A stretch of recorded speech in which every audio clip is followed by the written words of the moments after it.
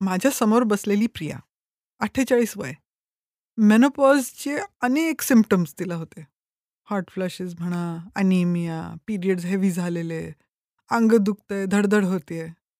पण माझ्याकडे ती सेक्स डिझायर गेलंय माझं, असं म्हणत आली होती. तर ह्या एपिसोडमध्ये ऐकूया कामेच्छा म्हणजेच सेक्शुअल डिझायर बायकांमध्ये काय असतं, कसं बदलतं आणि त्याच्यावरती काही उपाय आहेत का? वाढवायचे किंवा कमी करायचे? ऐकूया.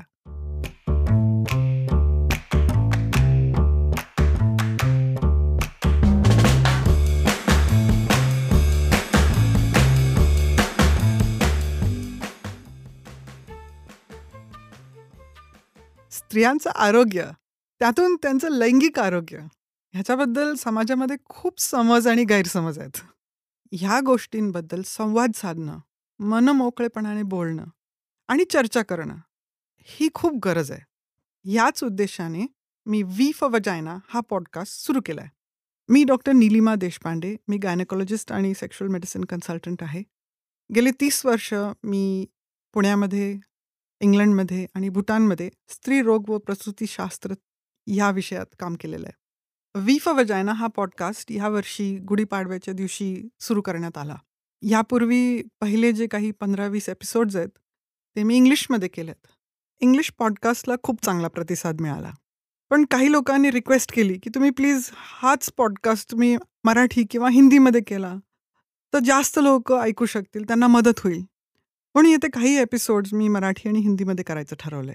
आज माझ्यासोबत आहेत Niranjan Medhekar, CEO of Sounds Great.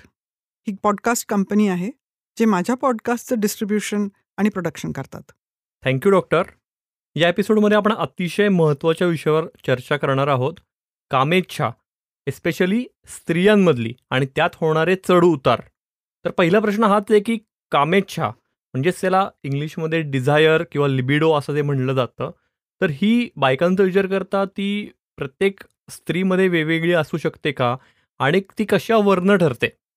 हा खूप महत्त्वाचा प्रश्न आहे आणि खूप बायका विचारतात. त्यांना कुतूहल असतं, की "अरे च्या, मला आता गेल्या 1 वर्षापासनं काही सेक्स करावंसं वाटत नाही." हे सारखे खूप मागे लागतात. पण 2 वर्षापूर्वी डॉक्टर एकदम छान होतं. सगळं मजेत चाललं होतं. मग प्रश्न विचारला, "मग मध्ये काय झालं?" मग लक्षात येतं, की "अरे च्या, काहीतरी सर्जरी झालेली असते, काहीतरी ऑपरेशन झालेलं असते किंवा कुठेतरी आजारपण झालेलं असते किंवा मध्ये एक मूल झालेलं असतं." तर कुठल्याही स्त्रीची कुठल्याही दुसऱ्या स्त्रीच्या कामेच्छेची तुलना करता येत नाही, की बाबा तिची कामेच्छा इतकी जास्त तर माझी म्हणून कमी आहे, असं नसतं. आपली जी कामेच्छा असते कुठल्याही स्त्रीची किंवा पुरुषाची सुद्धा, ती आपल्या लाईफटाईममध्ये म्हणजे आपल्या आयुष्यामध्ये आपोआप बदलत असते. फॉर एक्झाम्पल सगळ्यात हाय पॉइंट्स कुठले असतात सेक्शुअल डिझायरचे, तर युजुअली ते प्युबर्टी झाल्यानंतर अर्ली टीनेज इयर्स किंवा यूथमध्ये असतात किंवा आपण ॲक्टिव्हली एक पार्टनर शोधत असतो. ॲक्टिव्हली आपण सेक्शुअल एन्जॉयमेंटचा एक्सपिरियन्स घ्यायला बघत असतो. नुकतंच लग्न झालेलं असतं. तेव्हा डिझायर आणि लिबिडो ह्या दोन्ही गोष्टी खूप हाय असतात आणि मी थोड्या वेळानंतर मे बी एक्सप्लेन करीन की डिझायर आणि लिबिडो मी कसं डिफरन्शिएट करते. कारण की माझ्या मनामध्ये दोन्ही एक्झॅक्टली सेम नाही आहेत दोन्ही गोष्टी. पण मग काय होतं की लग्न झाल्यानंतर पहिलं मूल होतं. मग प्रेग्नन्सीच्या वेळेचं सेक्शुअल डिझायर वेगळं असतं आणि डिलिव्हरी झाल्यानंतर ते आपोआपच कमी होत असतं. कारण काय त्या बाईच्या शरीरातले हॉर्मोन्स वेगळे असतात. आता प्रायोरिटी वेगळी असते. ते बाळ प्रायोरिटी घेतं आणि ब्रेस्ट फीडिंग आणि इतर गोष्टींसाठी आणि त्याच्यामध्ये पण बरेचसे कॉम्प्लेक्स आयडियाज आहेत, ज्याच्याबद्दल आपण बोलू शकतो. मग पुढे गेल्यावरती एक चेंज असतो की मे बी कॉन्ट्रासेप्शन यूज केलं जातं. पिल्स असतात किंवा कॉपर्टी असते किंवा इंजेक्शन्स असतात. कुठलेतरी कॉन्ट्रासेप्टिव्ह डिव्हाइस किंवा मेडिसिन्स असतात. त्याच्यामुळे पण डिझायरवरती फरक पडत असतो, लिबिडोवरती फरक पडत असतो. मग जसं-जसं वय वाढतं तसं आता 40शीत किंवा 50शीत डायबिटीज होतो, हार्ट डिझीज होतं, ब्लड प्रेशर होतं. त्याचे मेडिसिन्स असतात. तर त्या मेडिसिन्सचा आणि आजाराचा दोन्हीचा इफेक्ट तुमच्या हॉर्मोन लेव्हल्सवरती होत असतो. त्या हॉर्मोन लेव्हल्सवरती त्या डिझायरवरती फरक पडत असतो. त्याच्याशिवाय काय होत असते की खूप यंग एजमध्ये कपल्सला त्यांचं करिअर एस्टॅब्लिश करायचं असतं. त्यामुळे कामाचा ताणतणाव असतो. खूप लाँग वर्किंग आवर्स असतात. कधी-कधी वर्किंग अवर्समध्ये डिस्क्रिपन्सी असते आणि त्यामुळे ताणतणाव वाढतो. प्रेग्नन्सी राहिली नाही, किंवा खूप लवकर राहिली, अनवॉन्टेड प्रेग्नन्सी, दोन्ही गोष्टींमुळे स्ट्रेस होतो आणि त्या स्ट्रेसमुळे किंवा त्याच्यासाठी वापरल्या गेलेल्या मेडिसिन्समुळे किंवा सर्जरीमुळे सुद्धा डिझायर किंवा लिबिडो कमी होतो. मग जसं वय वाढतं तसं प्रत्यक्ष जो आजार असतो, फॉर एक्झाम्पल जर कोणाला हार्ट डिसीज असलं किंवा खूप सिव्हिअर ॲनिमिया असलं, रक्ताचं प्रमाण कमी असलं, तर त्या बाईला आपोआपच लाईफमध्ये एंगेज करायची इच्छा कमी असते. तर डिझायर फॉर इंटरकोर्स कमी होतो. डिझायर फॉर इंटिमसी किंवा क्लोजनेस कमी होतोच असं नाही. आणि जसं वय वाढतं मग फॉर एक्झाम्पल सेपरेशन, डिव्होर्स आहे, विडोहुड आहे, आपलं मुलं मोठी होऊन घर सोडून गेली, त्याचं जे दुःख असतं किंवा ग्रीफ हा जो प्रोसेस असतो हो आपल्या बहुतेकांच्या आयुष्यामध्ये 40s-50s मध्ये येतो. किंवा आपण एक केअरर होतो आपल्या आईवडिलांसाठी, जसं आमच्याकडे ते खूप सिनियर आईवडील, त्याच्यामध्ये त्यांना लुक आफ्टर करण्यामध्ये तुमची दमछाक होते. प्लस खूप फायनान्शियल डिफिकल्टीज पण येऊ शकतात विडोहुडमुळे किंवा सेपरेशनमुळे किंवा कधी यावेळेला लिगल बॅटल्स वगैरे असतात. या सगळ्या गोष्टींमुळे जो स्ट्रेस होतो त्यामुळे डिझायर आणि लिबिडो कमी होऊ शकतो. आणि मग ओल्ड एजमध्ये तर इनकॉन्टिनेन्सीमध्ये लिकिंग युरिन आहे किंवा कुठे हिप फ्रॅक्चर झालं त्याचं पेन आहे, डिस्कम्फर्ट आहे किंवा प्रोलॅप्स म्हणजे आतलं अंग बाहेर पडणं, ह्या सगळ्या गोष्टींमुळे जेव्हा इंटरकोर्स होत नाही त्यामुळे दोघा पार्टनर्समध्ये सुद्धा डिसइंटरेस्ट निर्माण झाल्यामुळे सुद्धा डिझायर कमी होते. आणि हे फक्त स्त्रीमध्ये नाही तर पुरुषांमध्ये पण हे दिसत असतं. अच्छा. डॉक्टर, तुम्ही शारीरिक आणि मानसिक दोन्ही कारणं आता एक्सप्लेन केलीत डिझायर डिसऑर्डरची. आणि यातला एक खूप महत्त्वाचा मुद्दा तुम्ही हायलाईट केला, ती प्रायोरिटी. म्हणजे आपल्या समाजात अजूनही मूल झाल्यावर बाईची फर्स्ट प्रायोरिटी ही फक्त आणि फक्त मूल असायला हवी. मातृत्वाला आपण एक खूप वरचा दर्जा देतो आणि तो आवश्यकही आहे. पण दुसरीकडे त्याच्यामुळे सेक्समधला इंटरेस्ट कमी होतो का अनेक बायकांचा? आणि ह्याच्यामागे सायकॉलॉजिकल पण कारणं तितकीच असतात का? जी तुम्ही म्हणताय तसं हार्मोनल कारणं असतात तशीच?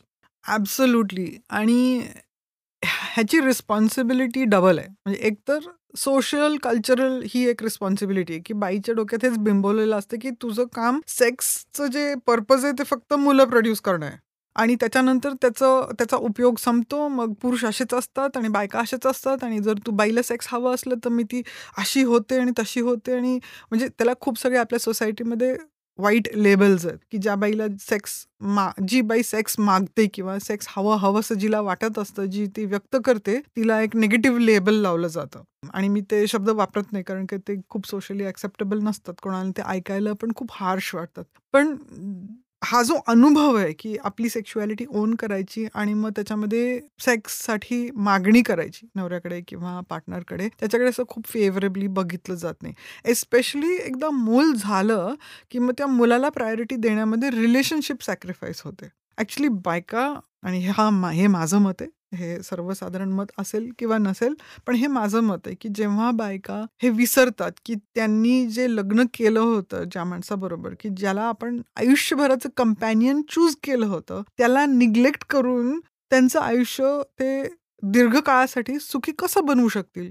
हे इक्वेशनच जमत नाही, की तुम्ही ज्या पुरुषामुळे किंवा ज्या पार्टनरमुळे तुम्हाला बाळ मिळालं, मग त्याच्याकडनं सगळं अटेन्शन विथड्रॉ करून तुम्ही त्या मुलावरती अटेन्शन टाकलं, जे काही कारणांसाठी, काही काळासाठी गरजेचं पण असतं, कारण की ते मूल तुमच्यावरती अवलंबून असतं. पण ते खूप लांबपर्यंत कॅरी ऑन करणं, आणि माझ्याकडे असे खूप पेशंट्स पण आहेत आणि असे खूप एक्झाम्पल्स पण आहेत, की मॉमाज बॉय म्हणून ते इतकं त्या मुलाला कुरवाळून ठेवलेलं असते, की त्याला त्याचे इंडिपेंडेंट विचार नाहीये. त्याला त्याच्या बायकोबरोबर कसं वागायचं कळत नसतंय. सारखी त्यांच्या आयुष्यामध्ये लुडबुड करायची आणि स्वतःचं रिलेशनशिप खड्ड्यात गेलं. म्हणजे स्वतःचा नवरा असं त्याच्याकडे जर बघितलं तर तो नवरा तिच्या आसपास कधीच नसतो. तो त्याचं करत असतो, त्याचे अफेअर चालू असतात, त्याचं बघून घेत असतो आणि ही बाई आपलं तिच्या मुलामध्ये किंवा मुलीमध्येच गुंतून अडकलेली असते. तर कुठल्याही रिलेशनशिपमध्ये बाईला हे ओळखणं खूप गरजेचं असतं, की आपण आपलं सेल्फ इंटरेस्ट जपतोय का ते घालवतोय? कुठलंही रिलेशनशिप जे असतं, कपल रिलेशनशिप, ते दोघांसाठी लाईफ एन्हान्सिंग असावं. म्हणजे काय, की आपलं आयुष्य दीर्घकाळासाठी सुखकारक असावं. आपलं पोटेन्शियल त्याच्यामध्ये एक्सप्लोर व्हावं. आपल्याला त्या रिलेशनशिपमध्ये जे चॅलेंजेस असतात, ते जे कुठल्याही रिलेशनशिपमध्ये अप्स अँड डाऊन्स असतात, त्याच्यामधनं आपण ग्रो होत असतो. म्हणजे इंटेलेक्च्युअली ग्रो होत असतो, मॅच्युरिटीनी ग्रो होत असतो, स्पिरिच्युअली पण ग्रो होत असतो. हे आपलं सेल्फ इंटरेस्ट असतं. हे बाईंनी ओळखणं गरजेचं असतं. आणि हा जे सेक्स आणि इंटिमसी आहे, ह्या सगळ्या गोष्टींचा एक अविभाज्य भाग आहे. हे ओळखणं कुठल्याही स्त्रीसाठी महत्वाचं आहे. मग आला हॉर्मोन्सचा प्रश्न. हा फक्त स्त्रीमध्येच घडत असतात असं नाही ना. पुरुषांमध्ये पण हे हॉर्मोनल चेंजेस होत असतात. फक्त पुरुषांचे जे हॉर्मोनल चेंजेस असतात ते लाँग स्ट्रेचवर असतात. ते दर महिन्याला अप्स अँड डाउन्स नसतात. पुरुषांचं जसं टेस्टोस्टेरोन लेव्हल्स असतात ते पीक असतं त्यांचं 20s आणि 30s मध्ये. मग त्याच्यानंतर ग्रॅज्युअली डिक्लाइन होतं. पण त्याच्यामध्ये असं सडनली खूप ड्रॉप होतं आणि राईज होते असं नाही होत. त्याउलट बायकांमध्ये एव्हरी मंथ पीक्स आणि ट्रॉफ्स म्हणजे राईज आणि फॉल असतं हॉर्मोन्सचं. त्यामुळे आपल्याला मंथली पिरियड्स किंवा पाळी येत असते. प्रेग्नन्सीमध्ये खूप हॉर्मोन्स चेंजेस असतात. ब्रेस्ट फीडिंगच्या वेळेला हॉर्मोनल चेंजेस होत असतात. मेनोपॉजच्या वेळेला हॉर्मोनल चेंजेस होत असतात. तर हे अप्स आणि डाउन्स हे स्त्रीच्या फक्त शरीरावरती नाही तर ब्रेनवरती पण त्याचा इफेक्ट होत असतो. आणि एक खूप महत्त्वाचं ह्याच्यावरनं मी एक रेफरन्स देईन एका ऑथरचं. तिचं नाव आहे लुॲन ब्रिझेंडीन. तिने सध्या इंग्लिशमध्ये 2 पुस्तकं लिहिली आहेत. द फिमेल ब्रेन आणि द मेल ब्रेन. ही दोन्ही पुस्तकं वाचण्यासारखी आहेत. तर त्याच्यावरनं आपल्याला लक्षात येतं, की स्त्रीच्या मेंदूवरती सुद्धा ह्या हॉर्मोन्सचा अप अँड डाऊनचा जो इफेक्ट असतो तो होत असतो. पुढे जाऊन जेव्हा आपण कामेच्छेबद्दल विचार करतो किंवा सेक्शुअल सॅटिस्फॅक्शन, ऑर्गॅझम अशा गोष्टींबद्दल जेव्हा विचार करतो, तर दोन्ही स्त्रियांमध्ये आणि पुरुषांमध्ये जे प्लेजरचं एक्सपिरियन्स असतं, ते ॲक्चुअली पार्शियली बॉडीमध्ये असतं, पण मोस्टली ब्रेनमध्ये असतं. आपल्या सेरेब्रल लेव्हलला होत असतं ते, ज्याला आपण प्लेजर म्हणून लेबल करतो. ओके. डॉक्टर, बऱ्याच कपल्सची किंवा स्त्रियांची पण म्हणजे अशी एक कंप्लेंट असते, की जेव्हा लग्न झालेलं तेव्हा आम्ही रोज सेक्स करत होतो. मग लग्नाला काही वर्ष झाल्यावर ते प्रमाण आठवड्यातनं एकदा किंवा दोनदा झालं. आणि आता मूल झाल्यावर किंवा लग्नाला 10-12 वर्ष झाल्यावर आम्ही लिटरली 2-2, 3-3 महिने, 6-6 महिने इंटरकोर्स करत नाही. तर हे नॅचरल आहे का ह्याच्यावर आपण काय म्हणू की मात करू शकतो? कुठल्याही रिलेशनशिपमध्ये एक हनीमून पिरियड असतो. ते भलेही लग्न झालेल्या रिलेशनशिपमध्ये असो, कुठल्या अफेअरमध्ये असो किंवा डिव्होर्स झाल्यानंतर नवीन रिलेशनशिपमध्ये असो, साधं जॉबमध्ये पण असतो हनीमून पिरियड. तर कुठलीही नवीन गोष्ट सुरू करताना एक एन्थुझियाझम, एक एक्साइटमेंट असते, एक्सप्लोरेशनची अपॉर्च्युनिटी असते. आता कुठल्याही रिलेशनशिपमध्ये नाविन्य टिकवून ठेवायचं असलं, तर त्याच्यासाठी आपल्याला एफर्ट घ्यावा लागतो. त्याच्यामध्ये काहीतरी आपल्याला इन्व्हेस्टमेंट करावी लागते. मग सेक्शुअल रिलेशनशिपमध्ये, मॅरिटल रिलेशनशिपमध्ये जी आपण एक्स्पेक्ट करतो की लाँग टर्म असेल, त्याच्यामध्ये ते जे न्यूनेस असतं, एक्साइटमेंट असतं, त्याचं फाउंडेशन काय आहे? तर त्याचं फाउंडेशन आहे कम्युनिकेशन आणि कम्युनिकेशनच्या नंतर त्याचं फाउंडेशन आहे इंटिमसी. इंटिमसी हे फक्त फिजिकल नसतं, तर ते इमोशनल असतं, इंटेलेक्चुअल असतं, मग फायनान्शियल पण असतं. कारण काय तुमच्या मनामध्ये किती तयारी असते ह्या गोष्टी डिस्कस करायची. तुमचे जे व्हल्नरेबिलिटीज असतात, तुमचे जे चॉईसेस असतात, तुम्ही कुठल्या प्रॉब्लेमला कसं ॲड्रेस करता, तुम्हाला किती फ्रीडम असतं स्वतःला एक्सप्रेस करायचं. त्याच्यावरनं पण तुमची इंटिमेसीची डेप्थ ठरते. मग ती जी इंटिमेसी जेव्हा डीप असते, तेव्हा तुम्ही त्या फाउंडेशनवरती जेव्हा सेक्शुअल इंटिमेसी ॲड करता, मग ती फ्रेशनेस जी आहे, जे एक्साइटमेंट आहे, ते आणण्यामध्ये थ्रेटनिंग नाही होत. कारण काय ह्युमन नीड एक आहे.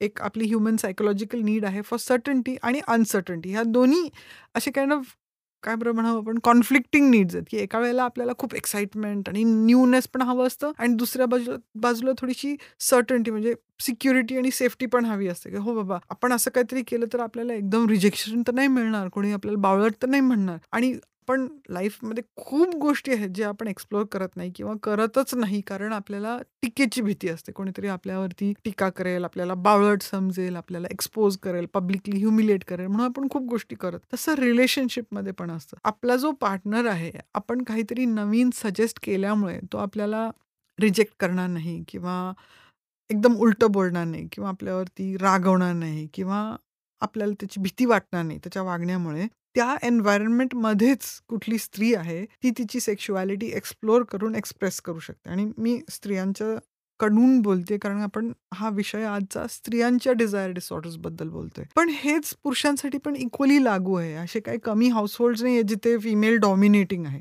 मग बायकोला घाबरून असे चिकार पुरुष आहेत, जे काही एक्सप्रेस करत नाहीत किंवा बायको हात लावू देणार नाही किंवा रागवेल किंवा झटकून टाकेल म्हणून ते पुढेच येत नाहीत कुठली नवीन गोष्ट करायला.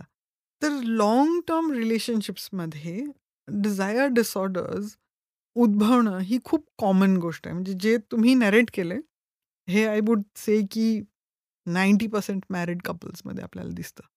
मग ते कसं रिवाईव्ह होतं? आणि त्यांच्यामध्ये फ्रीडम आहे का ह्या गोष्टीला ओपन अप करायची? का ते एकमेकांपासून दुरावतच जातात, दुरावतच जातात, दुरावतच जातात? आणि मग ते जसं-जसं आपलं वय वाढतं, तसं आपापल्या इंटरेस्टमध्ये आपापलं आयुष्य जगणारे असे कितीतरी हजारो लाखो कपल्स आहेत. ते डॉक्टरांपर्यंत कधी पोहोचत पण नाहीत. म्हणजे बाई आपली तिच्या गीताच्या क्लासमध्ये किंवा गाण्याच्या क्लासमध्ये किंवा पेंटिंगच्या क्लासमध्ये अडकलेली असते, कुठेतरी वाचन वर्गामध्ये जाते आणि पुरुष असतात ते आपल्या कट्ट्यावरती जातात मित्रांसोबत. फ्रायडेला ड्रिंकिंग पार्टी असते, सो कॉल्ड कार्ड्स पार्टी असते किंवा ह्याला दिलं. कधीतरी दोघं मिळून कुठल्यातरी पार्टीला जातात. फिनिश. एक दिवस तर जातं. आपलं आयुष्य तर संपतच असतं ना. बरोबर. हे तुम्ही म्हणताय की ते रिलेशन मोनोटोनस होणं हे साहजिक आहे काही वर्षांनी, पण त्याच्यावर प्रयत्नांनी मात करताही येऊ शकते. हे तुम्ही त्या इंटिमसीमध्ये कसं नाविन्य आणताय आणि तुम्ही अगदी महत्त्वाचा मुद्दा म्हणलात की इंटिमसी इज नॉट म्हणजे ती दरवेळेला फिजिकलच असली पाहिजे, शारीरिकच असली पाहिजे असं नाही. तर तुम्ही जॉईंटली काय ॲक्टिव्हिटीज करताय? म्हणजे बाहेर जाऊन म्हणा किंवा सोबत म्हणा आणि त्या नॉट नेसेसरी दरवेळेला कुठलातरी स्पोर्ट्सच तुम्ही खेळला पाहिजे. काही वेगळ्या हॉबीज आणि हे जर तुम्ही सोबत केलं, तर त्याचाही तुम्हाला याच्या सेक्स लाईफमध्ये पण त्याचा चांगला परिणाम होऊ शकतो. एक चॅलेंज असं पण असतं, की खूप फॅमिलिअरिटी आली ना, हं, हं. तरी सुद्धा नको-नको वाटते कंपनी. तर युजुअली कसं इव्होल्यूशनमध्ये आपण बघितलंय, की पुरुषांना थोडा चेस आवडतो. द मेल पार्टनर त्याला चॅलेंज लागतो थोडंसं. तर थोडीशी अनअवेलेबिलिटी किंवा थोडंसं अट्रॅक्टिव्हनेस, इंट्रिग, एक्साइटमेंट, कन्सीलमेंट हे सेक्शुअली अट्रॅक्टिव्ह असतं. तर ते कसं घडवून आणायचं? त्याच्यामध्ये थोडासा डिस्टन्स कसा आणायचा? मग ती अवेलेबिलिटी आहे त्याच्यासाठी थोडंसं एफर्ट घ्यावा लागतो. ते कसं आणायचं? थोडंसं टेन्शन कसं निर्माण करायचं? ते सगळे स्किल्स असतात जे शिकावे लागतात, की कारण की ते सेम चॅलेंज प्रत्येक रिलेशनशिपमध्ये तोच इफेक्ट आणेल असं नाही. पण आपल्याला परत-परत कपल्स रिसर्चमधनं माहिती आहे, की ओव्हर फॅमिलिअरिटी पण एक सेक्शुअल एंगेजमेंटसाठी, डिझायर चालू ठेवण्यासाठी एक डेट्रिमेंट ठरतं किंवा त्या गोष्टीला कमी करतं. तर मग पर्टिक्युलरली कसं स्त्रीचं जे असं व्यक्तिमत्व असतं ना, त्याच्याकडे असं इंट्रिग, एक्साइटमेंट, कन्सीलमेंट आणि इरॉटिकामध्ये आपण हे खूप गोष्टी वाचतो. जे लिटरेचर आहे, इरॉटिका लिटरेचर आहे, की आपण असं म्हणतो the allure of a woman जे असतं ती तिच्या सिक्रेसीमध्ये असतं किंवा तिच्या डोळ्यांमध्ये असतं किंवा तिच्या स्टोरी टेलिंगमध्ये असतं किंवा तिच्या वागण्यामध्ये असतं, की सगळं ओपन नसतं. काहीतरी एक्सप्लोर करण्यासाठी अजून असतं. ते डेप्थ असते. तेव्हा डिझायर, एंगेजमेंट, एक्साइटमेंट हे स्टिम्युलेट होतं कपल रिलेशनशिपमध्ये. डॉक्टर, असं सर्वसाधारणपणे म्हटलं जातं की पुरुषांमध्ये कामेच्छा, डिझायर ही जास्ती असते आणि बायकांमध्ये ती नसते. तर काय सांगाल तुम्ही याच्यावर? ॲक्चुअली तसं म्हणलं तर सेक्समध्ये कुठले स्टँडर्ड्स नसतात. हे लक्षात घेणं खूप महत्त्वाचं आहे, की सगळ्याच पुरुषांचं नेहमीच डिझायर हाय असतं. आपण जसं बायकांमध्ये बघितलं तसं पुरुषांमध्ये पण चेंज होत असतं. जसं त्यांचे लाईफ स्टेजेस बदलत असतात. टीनेज इयर्समध्ये किंवा यूथमध्ये डिझायर हाय असतं. मग may be financial challenges, career डिफिकल्टीजमुळे किंवा टेस्टोस्टेरोन कमी झाल्यामुळे, ओबेसिटी, डायबिटीज ह्याच्यामुळे पुरुषांमध्ये सुद्धा डिझायर डिसऑर्डर्स उद्भवतात. जर कुठला पुरुष अशा बाईबरोबर असला जिच्यामध्ये जिच्या कारणामुळे अनकॉन्झ्युमेशन असतं, पेनफुल सेक्स असतं किंवा दोघांमध्ये खूप वाद असले, भांडणं असले, त्याच्यामध्ये सुद्धा पुरुषांना सुद्धा डिझायर डिसऑर्डर्स होतात. म्हणजे डिझायर कमी होतं सेक्स करायचं. आपोआपच ते स्वतःची डिझायर मारून टाकतात.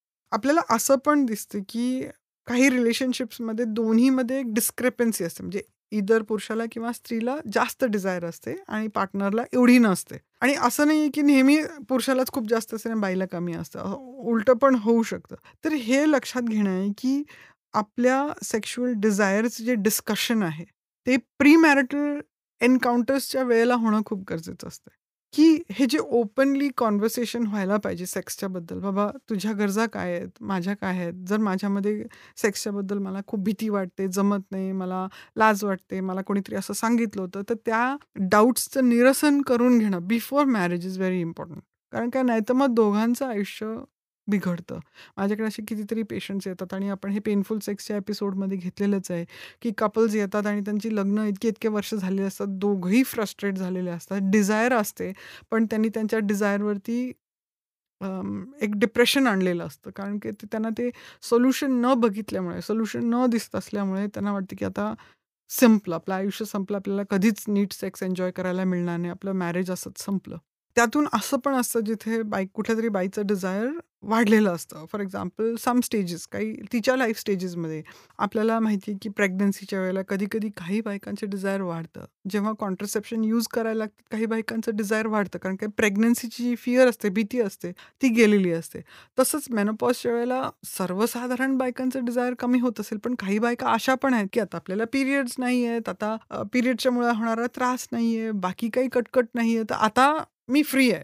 माझं डिझायर एक्सप्रेस करायला त्यावेळेला. तेव्हा त्यांचं डिझायर वाढतं. कुठल्या नवीन रिलेशनशिपमध्ये डिझायर दोघांचंही जास्त असणं परफेक्टली नॅचरल आहे. त्यामध्ये सुद्धा एकाला सपोज काही आजार आहेत. फॉर एक्झाम्पल नवीन रिलेशनशिप आहे. आत्ताच एक पेशंट माझ्याकडे आली होती. ती 52 इयर्स ओल्ड आहे. मेनोपॉज होऊन तिला 2 वर्ष झालेली आहेत आणि ती आता नवीन रिलेशनशिपमध्ये आहे. तिचा जो पार्टनर आहे तो 56 का 57 इयर्सचा आहे. तो इंटरनॅशनल ट्रॅव्हलर आहे. खूप ॲक्टिव्ह आणि फिट आहे. इनिशियली जेव्हा ते भेटले, तेव्हा त्यांचे डिझायर खूप छान मॅच होत होती. पण आता तिला हार्ट डिसीज डायग्नोज झालंय. ती प्री डायबेटिक आहे. तर तिचं डिझायर लेव्हल एकदम ड्रॉप झालंय आणि नवऱ्याचं आहे तिथंच आहे. त्यामुळे आता ही डिझायर डिस्क्रेपन्सी निर्माण झाली आहे. जसं आपण तिचं तिच्या आजाराला ट्रीटमेंट देऊ, ती कशी इम्प्रूव्ह होते, तिचं फिटनेस इम्प्रूव्ह करते, तर तिचं डिझायर लेव्हल परत पूर्वीसारखं येऊ शकतं. हीच गोष्ट उलटी पण घडू शकते. जिथे पुरुषाला मे बी इरेक्टाईल डिस्फंक्शन आहे, प्रिमॅच्युअर इजॅक्युलेशन सुरू होतंय. इथर प्रॉस्टेटच्या आजारांमुळे किंवा डायबिटीज, बीपी असल्यामुळे, कुठे मेडिसिनचा साइड इफेक्ट असल्यामुळे, जसे ते 50-60मध्ये जातात, तर हे प्रॉब्लेम्स पुरुषांना होतात. तर त्यांचं डिझायर एकदम ड्रॉप होतं. पण बाईचं डिझायर असतं ते ऑलरेडी आहे तिथेच आहे. तर ही डिझायर डिस्क्रेपन्सी ही जी असते, ही कुठल्याही कपल रिलेशनशिपमध्ये पण चेंज होत असते.